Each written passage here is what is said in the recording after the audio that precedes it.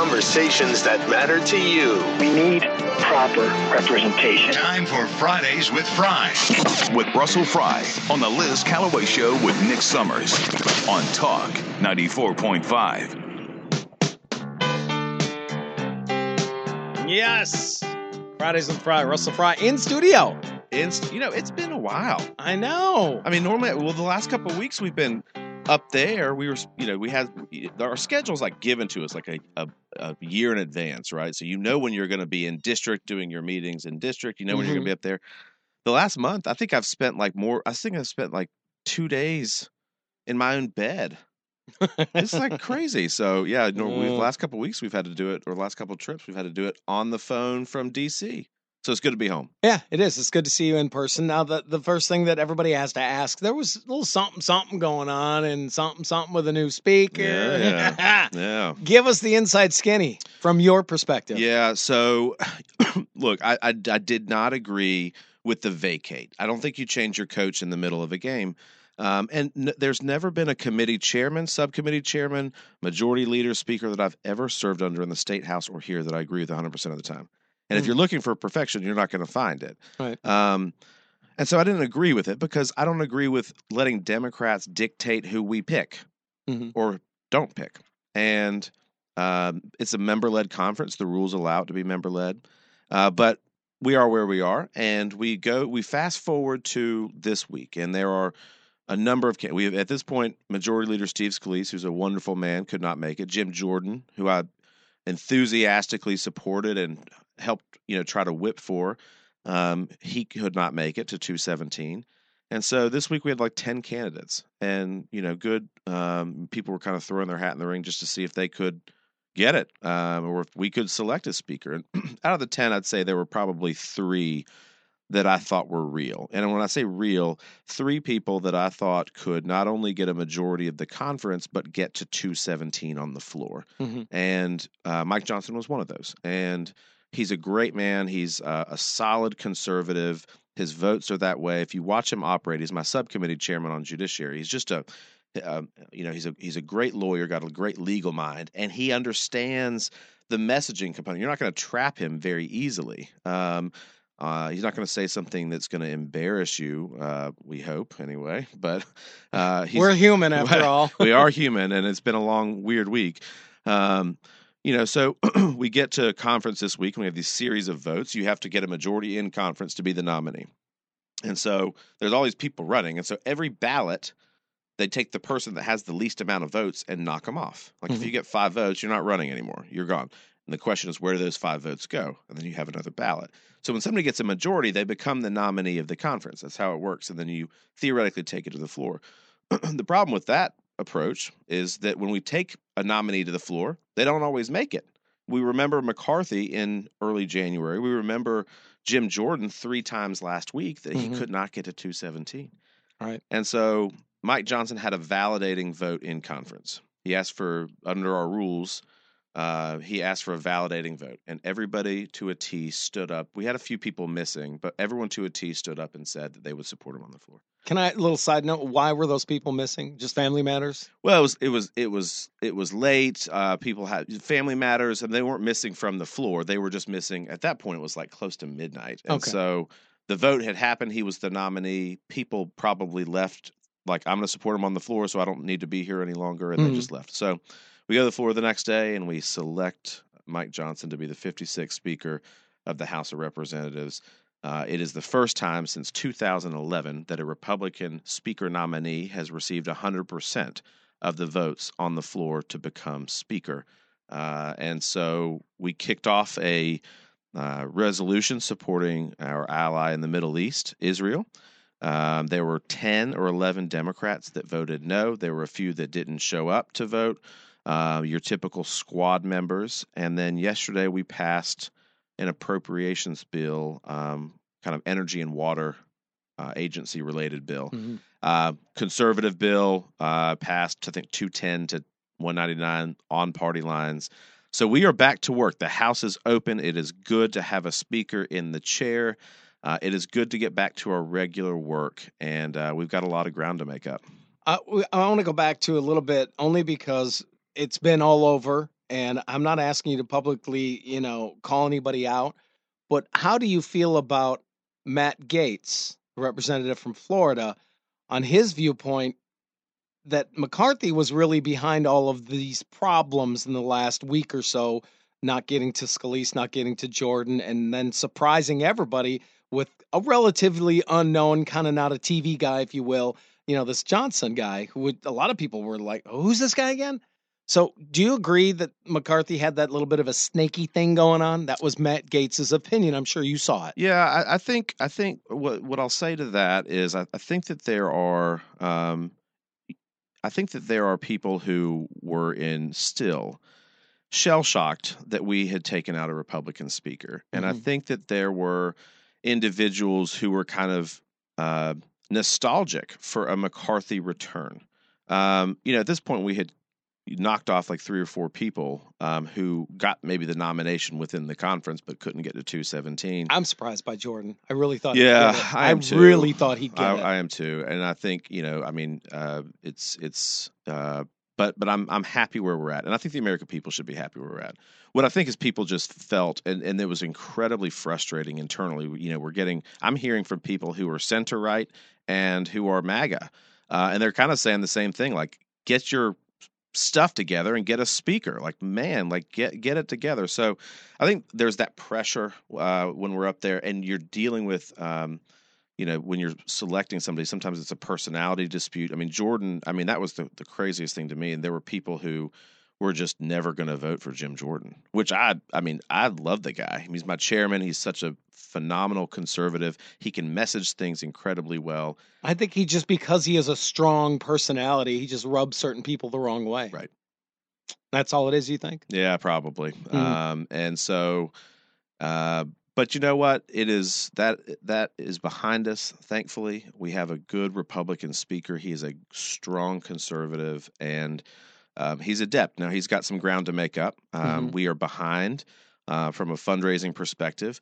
That matters in some of these seats that Biden won. We have 18 members of Congress who are Republicans that are in seats that Biden carried.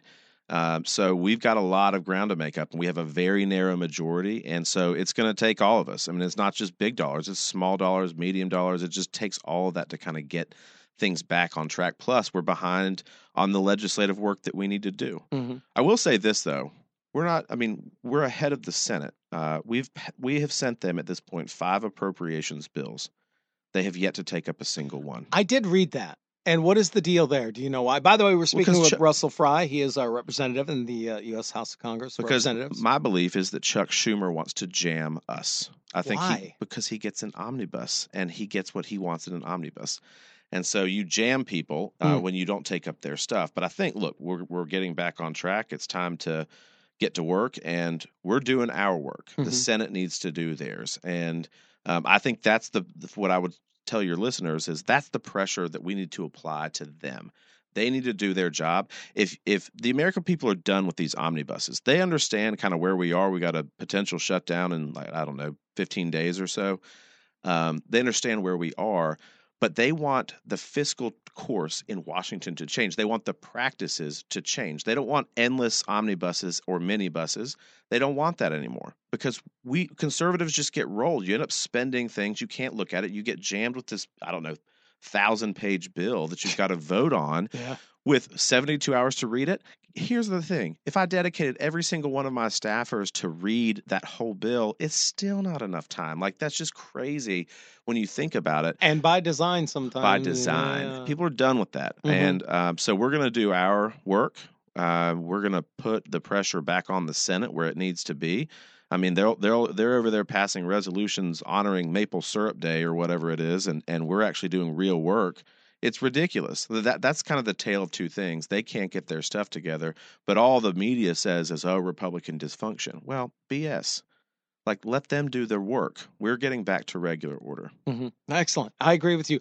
Some of the questions that we've been receiving on the Showtime Autoglass text line, what does this mean for the investigation into the Biden crime syndicate? We've seen James Comer come out, the new revelation about the check. They said it was a loan. No, it wasn't, because where's the other check? So we kind of know that's nonsense. And the FBI revealing 40 separate sources over the course of many years that have that know all about this crime syndicate, and that's really what it is. Correct. And here we sit. So where is the investigation sitting now? Great question. So Chairman Comer of Oversight had that $200,000 loan. That's what's interesting about that is we have sent letters out at this point based on that now to the IRS.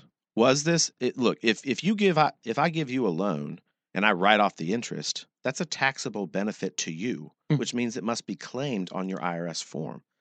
And so the question is, was it claimed? I don't think that it probably was, but we'll see.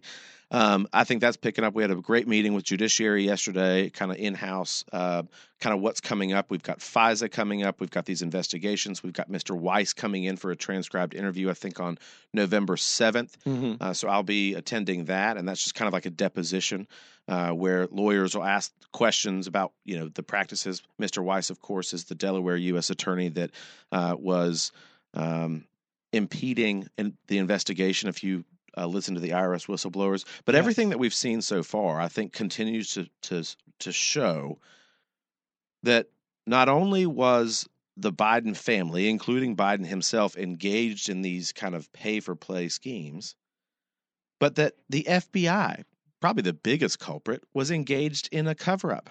I mean, we saw the Grassley stuff just this week, right? That's what I was mentioning. Where you've got all these people who are knowledgeable about what was going on, but nothing is done. I think Leslie Wolf, who's a U.S. attorney under Weiss, she's got some answering to do. I talked to the chairman about that yesterday. They're trying to get a time for her to come in. So we are back on the track with those investigations. Those inquiries will continue. So that didn't get thrown in the back. Correct. Okay, great. That's the other. Okay, one of the things that's been a concern. There has been a growing. It's like going in the opposite direction. For a while, everything was rah, rah, rah, Ukraine. And now it's kind of like, wait a minute. Right. What's going on here? Where do you stand, or where do you feel that the majority of Republicans stand in the House when it comes to sending this unlimited cash supply to Ukraine, now possibly Israel, blah, blah, blah? Yeah, so there's some website out there called republicansforukraine.com, right? I've never heard. Really? Yes. And they rate members of Congress on how pro-Ukraine they are. And you? I have a failing grade. Awesome! Where's the bell? Somebody ding the bell. There it is. Thank you. Thank you, Russell Fry. Listen, I've said this. I think Ukraine has a right to defend itself. I think Russia is the aggressor here, and I hope that they lose. Where my hang-up is this. They are not a NATO ally. They are not a traditional ally in general.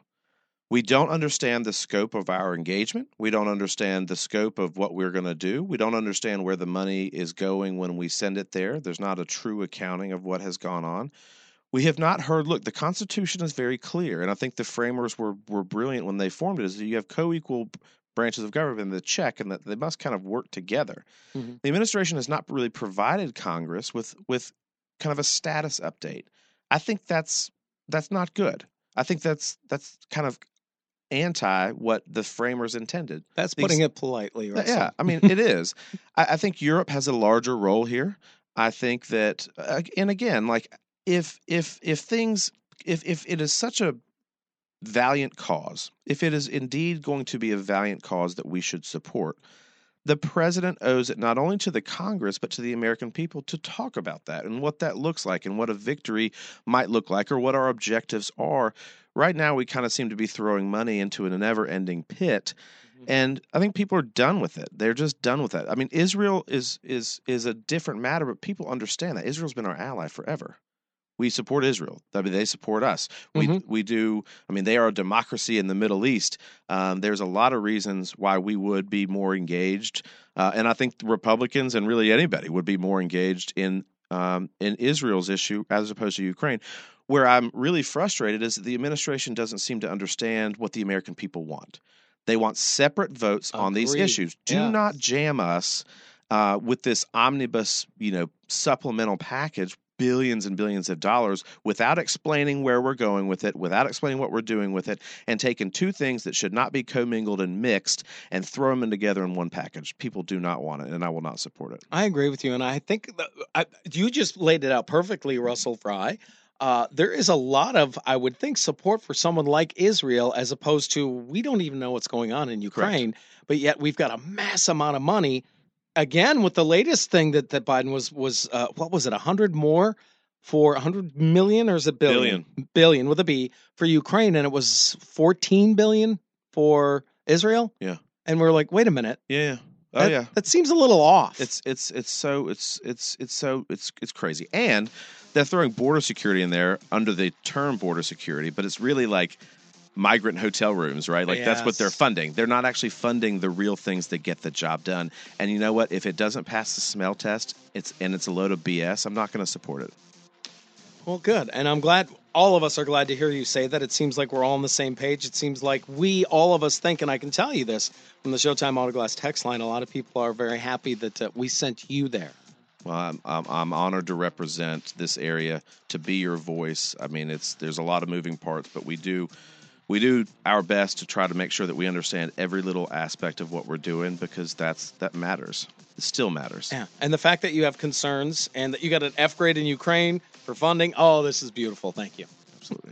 All right, Russell Fry, we'll come back. We've got more. I got a house full of people, so stand by, including we'll hear from Andy Hazel, get our market update next.